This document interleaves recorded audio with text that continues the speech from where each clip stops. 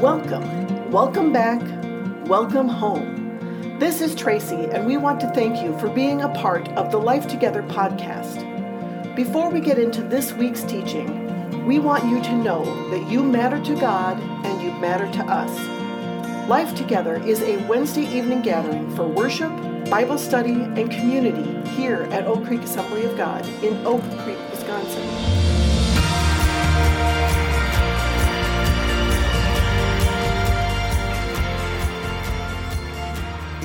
Would you turn in your Bibles tonight to Exodus chapter 34? We're going to start with verses 6 and 7 out of Exodus chapter 34. Don't worry, I'm not lost. I know we're in the middle of a series on Jonah. We will get to Jonah, but we're going to start first in Exodus chapter 34, verse 6 and 7, where the Bible says this.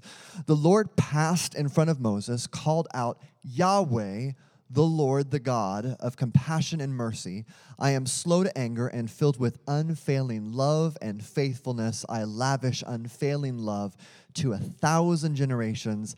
I forgive iniquity, rebellion, and sin. Let's pray together as we get started tonight. Father, we thank you for your word. We thank you that you're here with us. You didn't leave us alone. You allowed us to have communication and relationship with you. I pray, Lord, that as we spend time in your word tonight, that your Holy Spirit would be at work in this room. Speak to us. Allow us to hear something that is greater than text. Allow us to experience your Spirit, bringing life to the truth that is in your word. We need you. We trust you, that you have good plans for tonight. In the name of Jesus, we pray. Amen. Amen. I am so thankful that my God is slow to anger and he is filled with unfailing love. It is one of his best attributes. Can we talk about where this verse is and why God is saying this?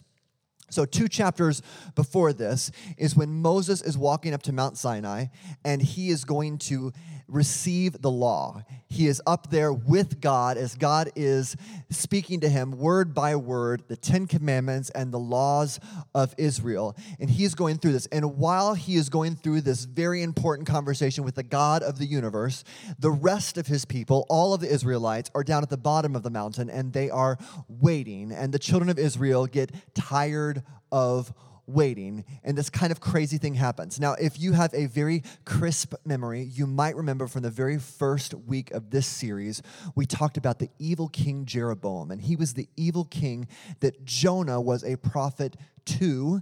And in the story we told, we talked about how the evil king Jeroboam set up idols around Israel, including idols of the golden calf. Well, if I go all the way back to Exodus chapter 32, that's where I find the first golden calf. And if you look and you read this carefully, you're going to see that Aaron and the people that are waiting on Moses while Moses is receiving the 10 Commandments, they kind of start off with what I'm going to give them a little bit of space here to be fairly good interest, good motivations, good ideas. And their idea is, we don't know if Moses is coming back, and we're used to worshiping idols, and we don't have an idol for this God who just saved us out of Egypt. The God who rescued us, we're not sure what he looks like, but since we're waiting on Moses and we're a little tired of waiting on Moses, what if the God of Israel looked like a cow? Now, you may not find that flattering, but in their time period, they did. A cow was a symbol of provision and power and strength, and so they decided, why don't we go ahead and make an idol, and we're going to create the body of this God that we've been worshiping. So they donate all of the gold rings, all of the gold jewelry, and they put it together, and they make this golden calf. And then things start really getting out of control. So they have this big party to throw this together. There's music, there's dancing, and then people start getting drunk, people start taking off their clothes, and things go crazy. And while they're going crazy, Moses is now walking down from the mountain with in his hands the first draft of the 10 Commandments. Did you know that what's in your Bible is not the first draft, it's the second draft? So he's walking down the mountain with the first draft of the 10 Commandments. He sees what's happening. There, in this very short period of time, the children of Israel have fallen into idolatry and drunkenness and sexual sin. He sees all of this happening, and he's so mad that he throws the 10 Commandments. They crash there on the ground. and we have to figure out what to do next. Well, when God sees this, God has a very strong response. We've been learning about Jonah, and we've been looking at the very strong response that God had towards the people of Nineveh. Last week, we talked about walking into a wall of God's justice, and I want to read what God's response is to what's happening here and compare that to what God said to Nineveh. So in Exodus 32, verse 9 and 10, God says, I have seen how stubborn and rebellious these people are. Now leave me alone so my fierce anger can blaze against them, and I will destroy them. This feels very similar to Jonah's 5-word sermon. We talked about it last week. Jonah preached a 5-word sermon. It was, yet 40 days Nineveh overthrown. You are about to walk into a wall of God's justice. What's different about this verse is God is not talking to foreigners. He is not talking to people who don't know him. He is talking to the people who do know him. He's talking to the children of Israel, and he says, your sin is so wicked. Stand back. Leave me alone. I'm going to destroy them. This sin is so out of hand, so egregious, it must be punished. The people of Israel are running into a wall of my justice, and I'm going to wipe them out. So Moses intercedes. He comes to the people, he corrects the people, and he puts them on a path of repentance. And then Moses goes and he finds 2 unmarked tablets, and he starts walking up the mountain towards Mount Sinai, again, hopeful. He is hopeful that this can be worked out. He is hopeful that God is not about to kill all of his people. He is hopeful for a second draft of the 10 Commandments. The Bible says that when Moses came to the mountain, God came down and descended on Moses in a cloud and talked with him. Can you imagine this experience? And I imagine that for Moses in that moment, it was more terrifying than it was fantastic, because he's walking into this going, is there a way that this gets put back together? Is it possible that this God is the kind of God that forgives?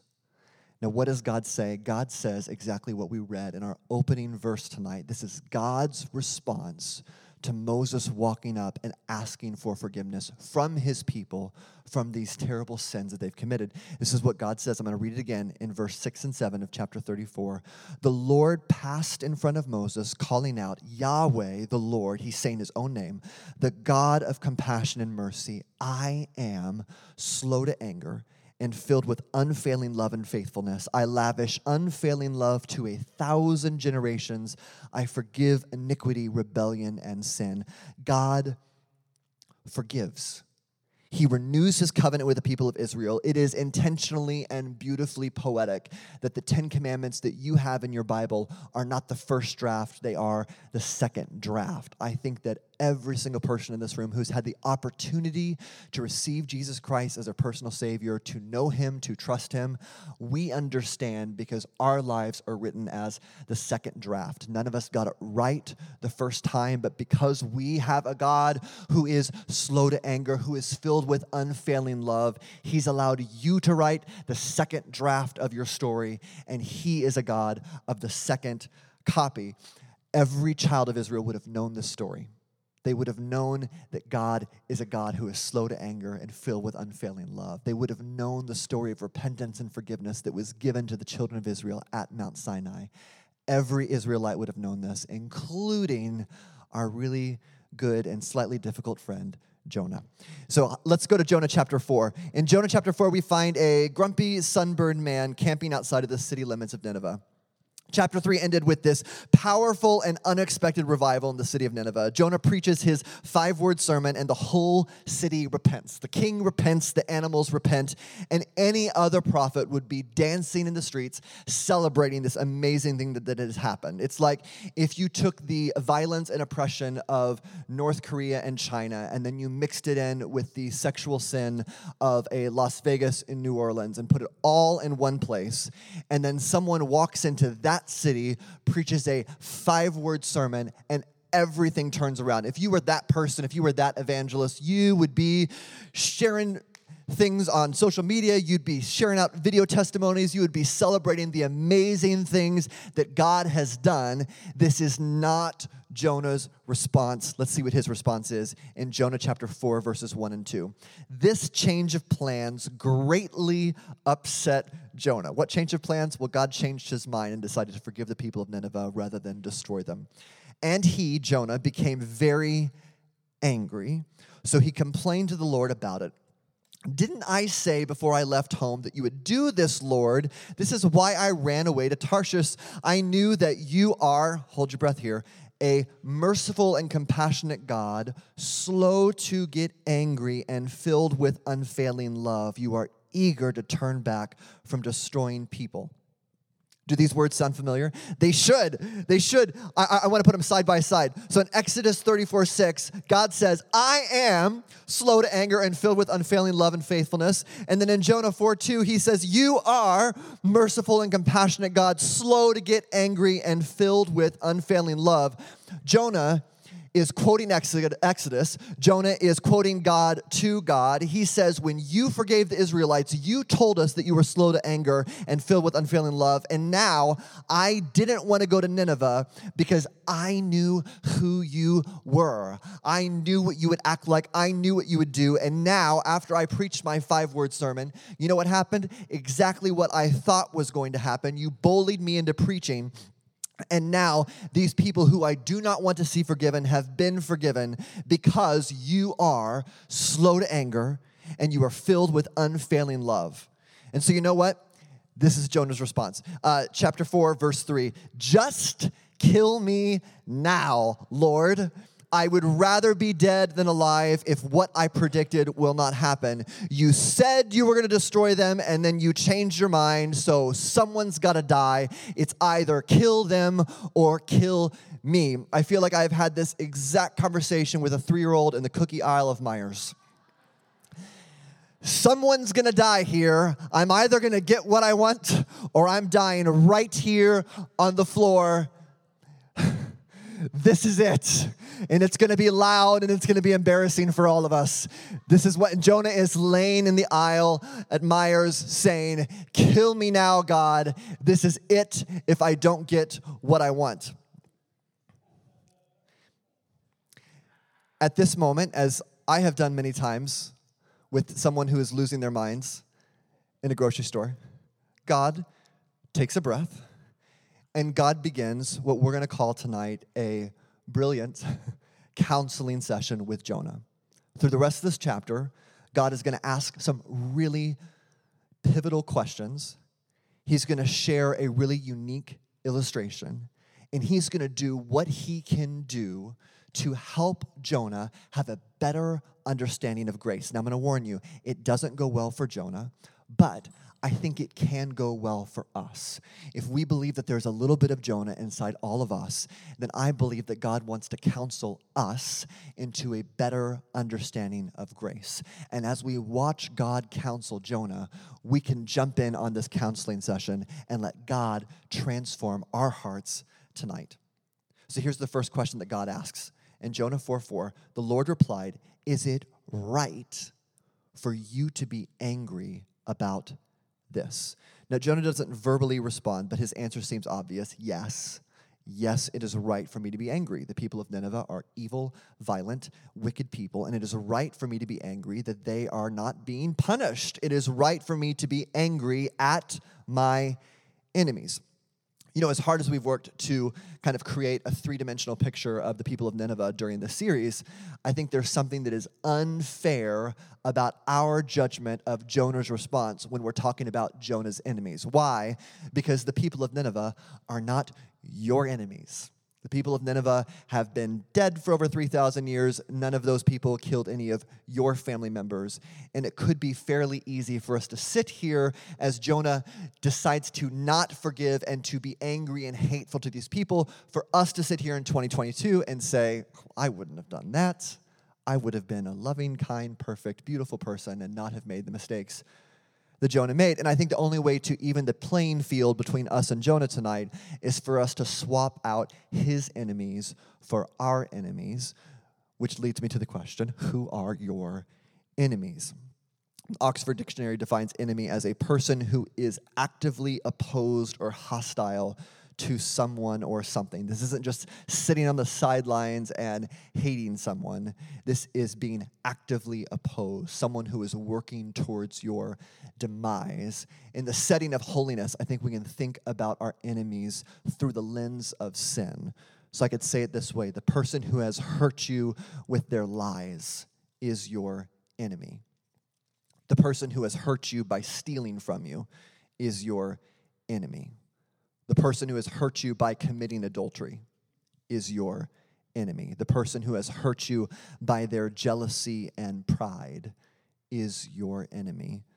The person who has hurt you by their anger and violence is your enemy. If we're going to allow God to counsel us, it's important that we stop thinking about the Ninevites and we start thinking about our enemies.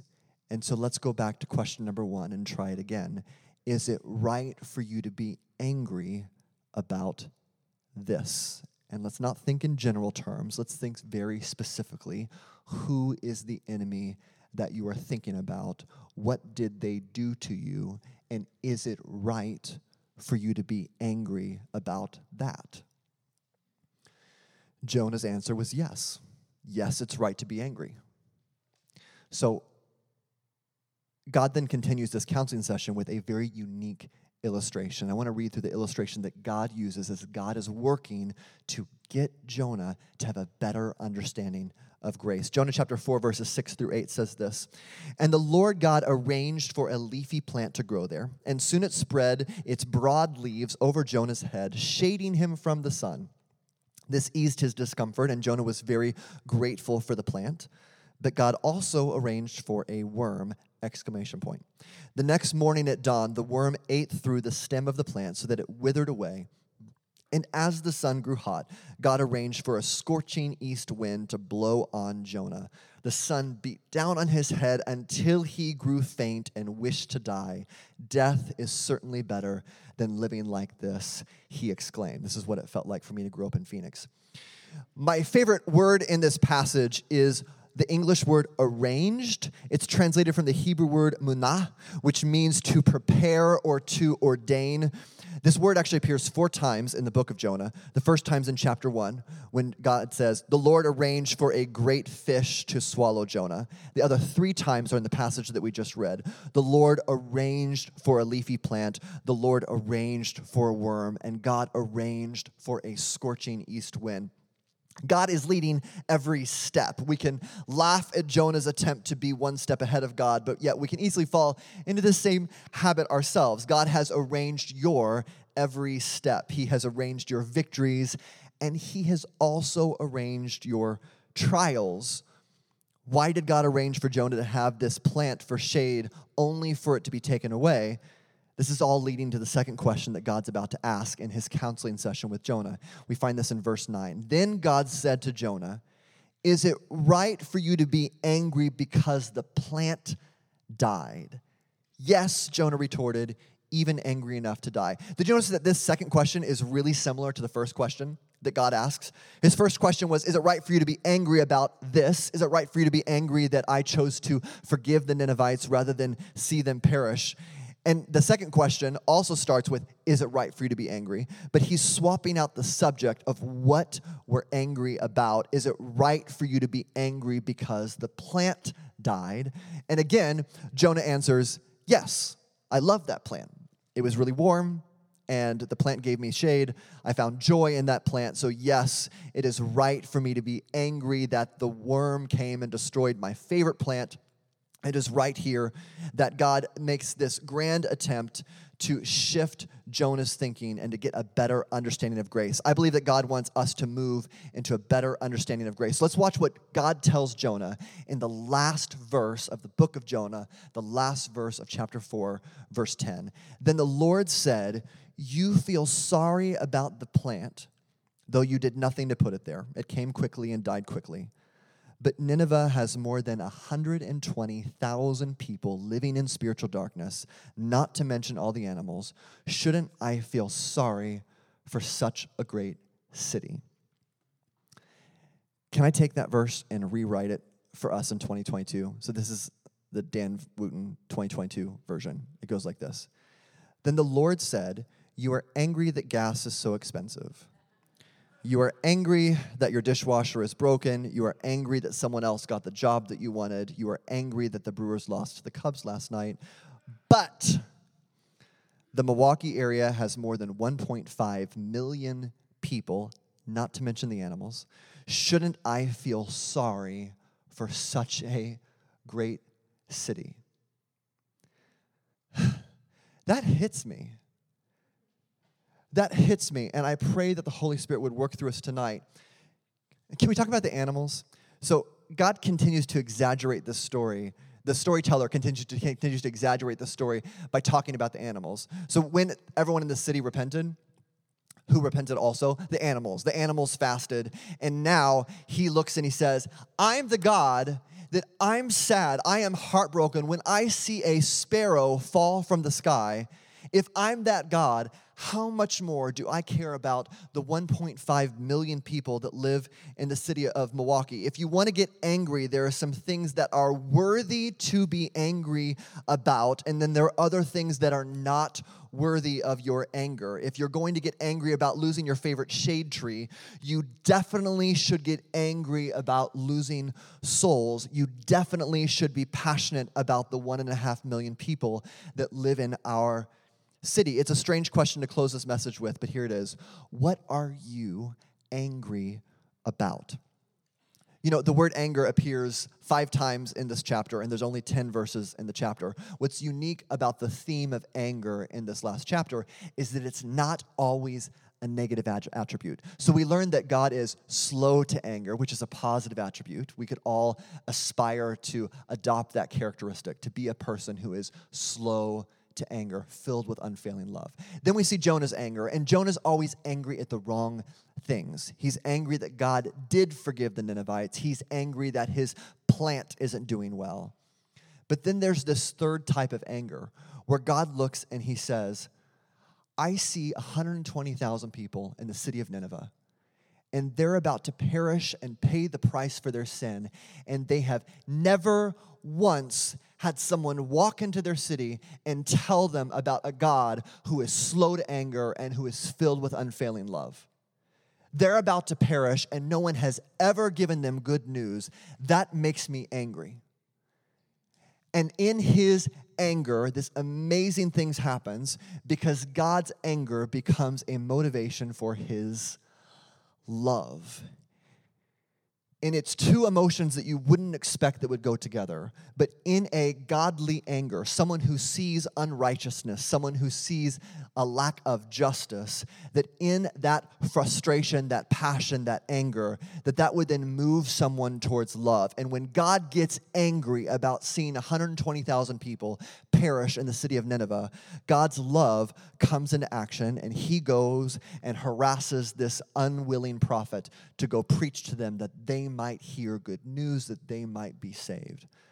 I think when we think about our city, I think there are some good things for us to be angry about.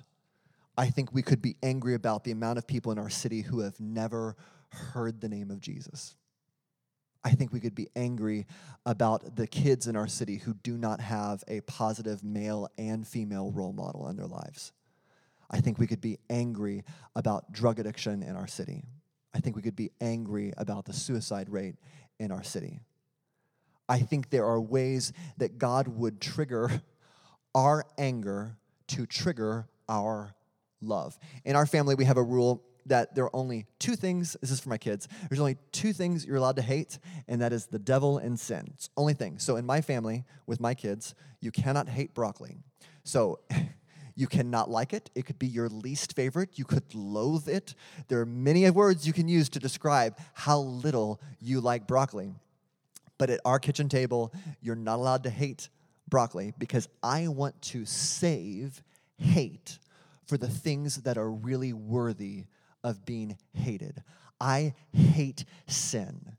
Sin hurts people. It damages you and it damages the people that are around you. Sin disconnects you from God for eternity. I hate sin. I hate the work of the enemy in this world, that he is out here. He is the prince of this earth, and he is working to tear people away from relationship with Christ. I hate the enemy, and then that's it. I want to reserve my hate for the things that are really worthy of hate. I want to reserve my anger for the things that are really worthy of anger. And when you think about the things that make you angry, I hope that your holy anger is a catalyst for love in your life. I hope that you see things around the city, in your families, in your workplaces, in your neighborhoods that just tick you off. And when you get mad to see sin in your neighborhood, in your workplace, in your school, that your anger would wake up your love. In this story, there is basically nothing that we want to emulate Jonah. I want you to emulate what God does in this story. When God sees a city that is hurting, his anger activates his love, and he gets up and he does something about it. And he makes sure that these people have a chance to know good news. He makes sure that they know that he is a God who is slow to anger and who is filled with unfailing love. Amen? Father, we thank you that you're with us tonight. I pray, Lord, that you would speak to us. I pray that in our thinking, even right now, we would meditate on some of the things that can cause our anger to flare up. I pray that your Holy Spirit would convict us if we have been angry at the wrong things. I pray, Lord, that you would allow us to keep our eyes up and out. Allow us to see the 1.5 million people that are living in our community. And when we see sin or destruction or violence, I pray, Lord, that you would allow a holy anger to trigger our love. And we would do what you did and find pathways, reach out, make a difference, make sure that people have the opportunity to know your Son. I thank you for this room tonight. I thank you that you're with us. I pray, Lord, that you would continue to just give us your mind. We need you. We are not enough without you. We need you to guide our steps. I think a lot of us were thinking about some of the opportunities that are going to exist in the summer, things that can be ministries that happen through this church, ministries that happen outside of this church, things that are ministries that are organized, and things that are just organic of a conversation to walk across our street and speak to one of our neighbors. I pray that your Holy Spirit would make us wise in all of those things. I pray, Lord, that you would give us a bravery that is much stronger than our fear or our nervousness or our anxiety, and that bravery would be a fuel to us. I pray, Lord, that your creativity would be in our mind, allowing us to think in new ways and to be a solution-oriented people when it comes to your gospel. We need you. We're crying out to you, God, that you would do a miraculous work. Holy Spirit, let it be. Let it be, Jesus. Let us see a revival come to our city like it came to the city of Nineveh. Allow repentance to come to our city like it did to the city of Nineveh, that people might know you. We want to see your compassion be poured out over this city. We love you. We need you, God. In the name of Jesus, we pray. Amen.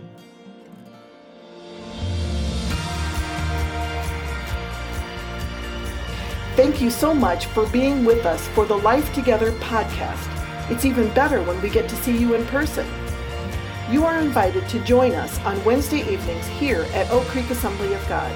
We are a church that exists to reach our world for Christ as we lead people to discover and become who God has created them to be.